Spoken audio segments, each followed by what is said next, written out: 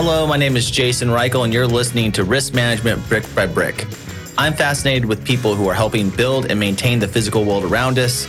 On each episode of this podcast, we'll dive in with a risk manager, speak to them about how technology plays a role in this process. Let's take this back to Chicago, where I talked to Kevin Soohoo. Kevin is an expert of innovation, data governance, and security in the construction industry. As a senior director of the Architecture, Engineering, and Construction AEC function at Egnyte, Kevin is clued up on all things cyber insurance. So let's go back to that conversation. Kevin is very informed, and I really enjoyed our chat. Let's go. Thank you for joining me on Brick by Brick, Kevin. It's really nice to have you. Yeah, good to be here. So give me a little bit about you. Why are you here at the Procore event? What innovations are happening that you're excited about? Just let's share with the audience some of the excitement from Chicago. Yeah, so at Procore, a great partner of ours, we're a continued platinum sponsor, and it's just a great opportunity to get a deeper pulse on the industry, the construction industry specifically, and what's keeping people up at night, and the explosion of data, and where it's going, and who's touching it. And we have a few things to say about that, but also working with Procore, which is a great thing. So yeah, we love being out in the field. Let's talk a little bit about your organization. Who are you representing, and what do you guys do? Yeah, so I run our overall AEC segment globally for Egnyte, which means we have a very specific focus for architects, engineers, and contractors, generals and trades as well. But what we do is I would call the document layer underneath everything that might be in an organization. So Procore, whether it's a lot of our other integration partners, Struction Site, Drone Deploy, a whole myriad of them. So we are looking at trying to say, where is all your data? Stop having it in multiple places, have it in one place, and then you have a lot better control and governance and security, among many other things. That's interesting. That kind of brings me to one of the big questions. You know, last week, MGM had the cyber attack. Organizations are not quite up to speed. So the big question I have for you is, what should people be doing around cybersecurity, around securing their data? What are some recommendations that you guys are talking about right now? Sure, yeah. Cybersecurity is a big part of what makes Egnyte different from a lot of other platforms. And citing a couple of things we've done recently, just partnered with Dodge on a study around resilience of data. One of the pillars of that survey was ransomware. And it was quite shocking to me to see of the respondents, architects, engineers, and contractors, 60% reported a breach in the last 2 years. So that's you, that's your partner, that's someone else that you know, but we're seeing a big uptick in breaches, in specifically targeting the industry. And I think the one thing we should be taking away from this is it's an executive or it's a leadership problem, right? Yeah, it's a technical problem at the end of it, but the question is, what do you do when you just lost all your drawings and your specifications and your RFIs, and now you're down for 3 weeks? Because that is happening, yeah. Yeah, risk managers who you listen to the podcast and I've had on the show are trying to understand, how do we put risk analysis around cyber, around data, around things that have never really fallen into their laps before. In the organizations you're working with, who are you working with, and how should they maintain and be up to date? Sure, yeah. So we're working with organizations, large, small, and medium as well, but there is a common theme of we've got data all over the place, or we've got a lot of data. We also know it's been growing a lot, but also we don't know what's in our data. Mm-hmm. So a common example could be PII. Maybe you're doing work on a school and now your crew needs to do background checks and now you're holding that. Yeah. Or that you're doing work for a customer under NDA. You're doing critical facilities, data centers. You might be doing military DoD work. And so we're able to actually identify critical files, tag them. And once we've been able to tag them automatically through algorithms, then you can apply a whole different host of governance policies. So you don't have just one layer of security. It's No. Essentially, the more important the information, the more secure you have it. You know, 5-7 years ago, we're in the age of information. Data is king. And now we're in this age where, wow, shit, we collected all this data. What do we do with it now? Yeah. And the organizations are scrambling to try to organize it.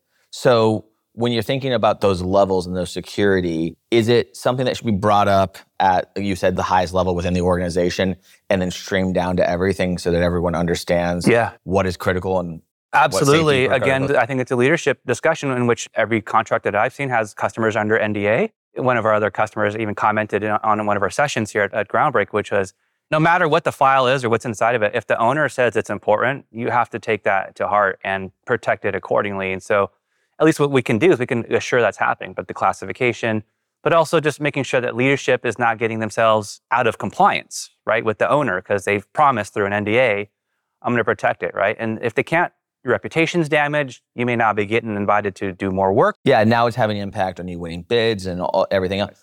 How do leaders of organizations who, at some of these organizations, I mean, even large ones that are regional construction companies, they have a IT person or a securities person that's worked their way through the firm who might not be familiar enough to protect this data at this point in time. How do you recommend, what's the strategies that you have for leaders to become informed? Is it important that they're going out and recruiting from a more diverse hiring pool, or like how can they bring these processes? And we know a lot of technology leaders are very busy already, and it's not enough of a priority in some cases. But I think it's still going back to leadership, making it a top-down. Like, leadership needs to know, and it also could be a great differentiator to say, you should be working with us because we're lower risk in these different dimensions. And obviously choosing technology partners like yourself is a critical element of that. You mentioned the report that you have coming out. What's the breadth of that report that's coming out? Right, yeah. So a great partnership with Dodge Data, in which we really wanted to focus on the theme of resilience and data. And I'm not naive to say, hey, everyone needs to go and buy a new file folder system in the cloud. There's lots of those out there. Where we differentiate and where we really like to see that theme of it is the resilience. And so with Dodge and the study, Dodge surveyed several hundred people around resilience in the face of access to data. In that study, just a really quick takeaway was 80, 85, almost 90% reported they have access to the data. But I was surprised because we're in the cloud. We've got mobile devices in every pocket. I would have thought it'd be closer to nearly 100%. But still, we know people can get to their folders and their files whenever they need to. 90% is pretty good, but that one time you're not, that could be the one time you're missing some. So resilience around accessibility, and then to what you hinted at earlier, resilience around a breach or a ransomware attack. Again, 60% of all survey respondents had a breach within the last 2 years. It just, we're getting hit. Our audience is fairly technical. Like, we have people who are very technical, we have people who are very process-driven watching this show. When you say resilience of data, what does that mean at the most layman way? Yeah, resilience in getting the right version when you need it. Resilience in, if you do get breached, how fast can you get your data back? How old is that data when you do get it back? And even resilience on hiring staff. To your earlier point, like, there's a labor shortage, both in the field and the office. Can you start hiring outside of your actual geography? Customer in Cincinnati, they're like, we're great. Egnyte can help us because we can extend a lot of our access to someone I'm hiring in Houston now. Right. And they never did that before. Yeah, and that must be, with the way that things are shipping up, like, very critical to look at the workforce as distributed, but also your security process, your data process, having access, and then being secure on top of that. Exactly. Well, what else is next? What's coming up that you're excited about? Oh, man. I mean, you can't avoid AI. Everyone's got to play in AI. I would say, though, for us, we certainly have got some really great things in looking at the content. Is this a document that's changed over time? If it hasn't changed, what do you do about it?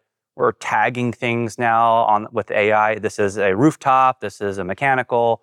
And so now that we're able to tag files, not depend on the file name, or even what's inside the file, but actually what it is. Or hygiene of the users, Exactly. Right? Now you can do things with your data in ways that you couldn't do before. And look at, again, can you compare documents? Can you say what's changed? There's a snippet in here that might be at risk for you. So we're looking at AI and activating what already is in our platform. For you as a technology provider in an industry that hasn't always been quick to adopt technologies, what do you think has been one of your ways to drive technology into these organizations? Yeah, specifically with Egnyte, it's really easy to use. Like, literally, Windows Explorer, you've got a P drive in most cases, M drive.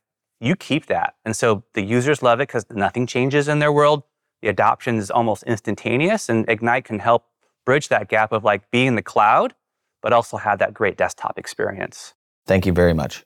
So Kevin, one of the things that we were talking about, it was breach.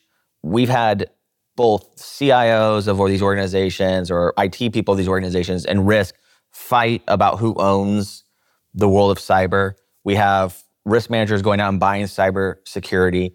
But one thing that we were talking about off air that I want to bring up that was interesting is that without modern tools, you could have your claim denied by your cyber insurance for multitudes of reasons. And I thought that would be an interesting thing to share because a lot of people are putting policies in place, but they don't have the technology that can enforce and alert them about that technology. So how does Egnyte help with that? Yeah, that's a good one in which we do know people's data is growing exponentially and you don't know what's in there. So mention our classification features, we're looking at out of the box things like credit card numbers, PII, if it's in a folder that shouldn't be, if it's been shared in a publicly accessible link. We're looking at logins from unusual places or at unusual times, and we're taking all those different signals, and we have a dashboard that does flag high risk or high severity issues. So risk managers or those that are looking for compliance, they can look at the dashboard and say, okay, I got 20 issues today, and they can fix it right inside the dashboard. Right, because a lot of these organizations put data rules into place, but the rules don't have any reinforcement with any technology. Yeah, they're not policeable. Yeah. Right. And then one thing that you mentioned about when you have a cyber attack and it's ransomware, if you're being attacked from a country that is not covered in your policy, a lot of people don't even know that until after the fact. And there are warning signs about a breach before that might have ever occurred. Absolutely, yeah. So part of that we call secure and govern features is looking at behaviors, signals again, but in this case could be from foreign countries, terrorist states, but you will see the logs. And so we start to, again, flag and alert against suspicious behaviors. And in many cases, you can automate responses in our platform around like shutting it down or things like that. That's amazing. Yes. Thank you. Yeah. Risk Management Brick by Brick is brought to you by TrustLayer. Find out how TrustLayer manages risk so that the people can build the physical world around us. Head over to trustlayer.io. And then make sure to subscribe to Risk Management Brick by Brick on Apple Podcasts, Spotify, or wherever you get your podcasts. On behalf of the TrustLayer team, thank you for listening.